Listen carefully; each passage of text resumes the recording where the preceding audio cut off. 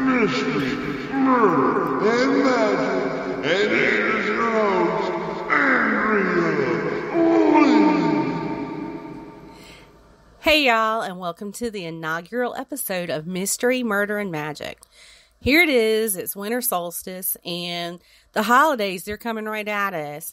Well, this isn't a typical Christmas story, but it's a good one, so grab a warm drink and relax while I tell it to you. So back in the early 90s, I worked at our local grocery store. We had that typical cheesy music stuff playing over the stereo system throughout the store, but around Thanksgiving, it would change over to holiday music.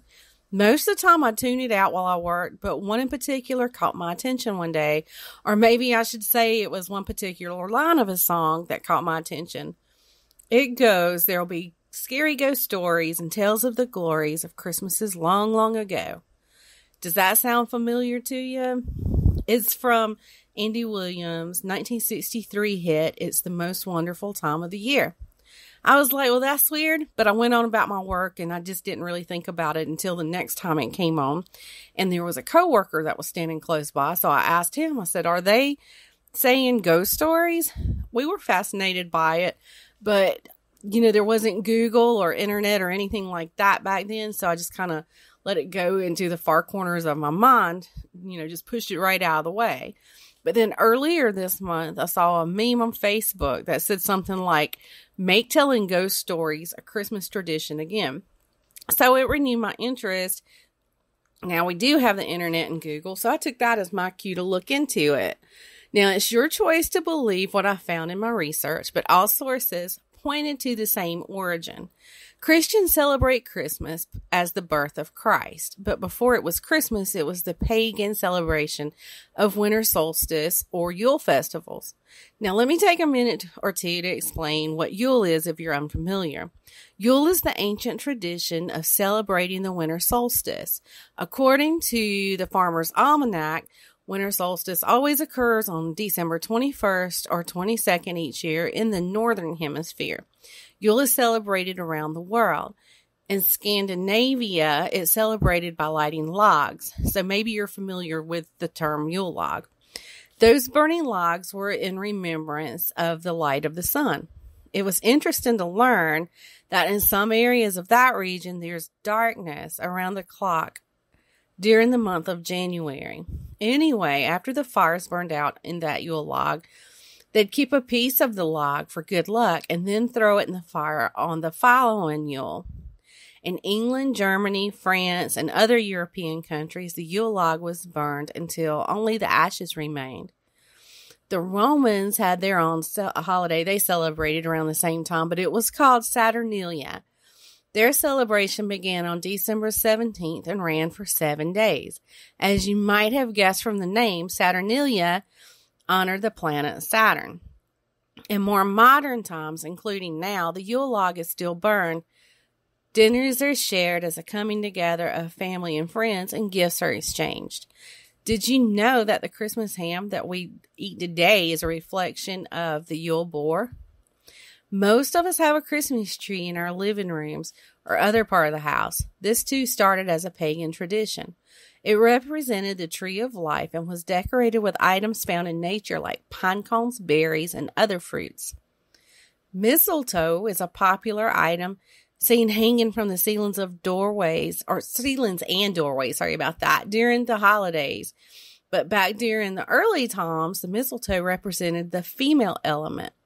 So the green leaves represent the fertility of the mother goddess, and the white berries represent the seed of the forest god. On most streets, homes are decorated with lights, and the dining room tables are adorned with candles. In ancient times, people would light candles to summon the sun because the days were short and cold. So I kind of got sidetracked with all the pagan to modern traditions. So I'm going to reel it back in and get back to the point. So the puritanical Christians wanted to get away from the pagan and even Catholic traditions.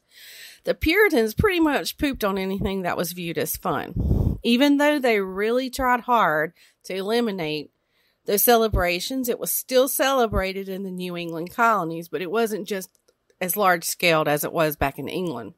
They came up with Christmas to be celebrated around the same time as winter solstice and Yule so that Christianity would be embraced. So what about those ghost stories? Why tell them at Christmas or Yule or winter solstice? We tend to tell ghost stories in modern days at Halloween or camping out or at sleepovers. The tradition of ghost stories at the winter holidays has been traced back to as early as 1589 in plays written by Christopher Marlowe and William Shakespeare. So fast forward a little to 1843 when Charles Dickens' story, A Christmas Carol, was first published. Most all of us know this story, but for those who don't, I'll give you a quick breakdown. So it features this old miserly man named Ebenezer Scrooge.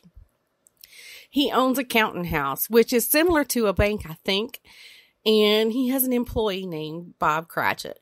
Scrooge is quite the grumpy fellow who can't part with his precious money for charity or to pay for the coals to heat his office or his apartment. One night when he's sitting in that cold apartment, he's visited by the ghost of his deceased business partner. His name was Jacob Marley. Marley informs him that 3 ghosts will visit him, and then he disappears.